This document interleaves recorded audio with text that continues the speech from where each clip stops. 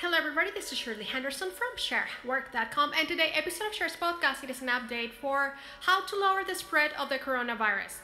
I received information from the county, Okeechobee County, the city commissioner. He addressed that if you put a hairdryer in your face, in your mouth, like that, it will kill the coronavirus. Now, I will need scientific proof of that, and I couldn't find it on the internet, so I'm gonna need your help.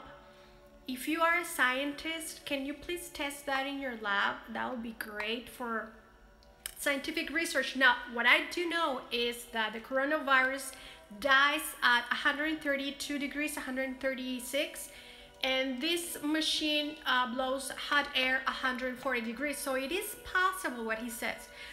What I could say is that, like, if you clean the surface and then you blow it with this. Proceeding with the topic of if the hair dryer will kill the coronavirus in the mouth, I don't know that much because I don't have the evidence. I need scientific evidence for me to say it. You know, what I can believe is that this may kill on surfaces, and that is great because it will be using like a disinfectant or something like that. That's why they used to be on the bedrooms. There were some hard air dryers for the hands. I don't know why they took it away. They need to put it back.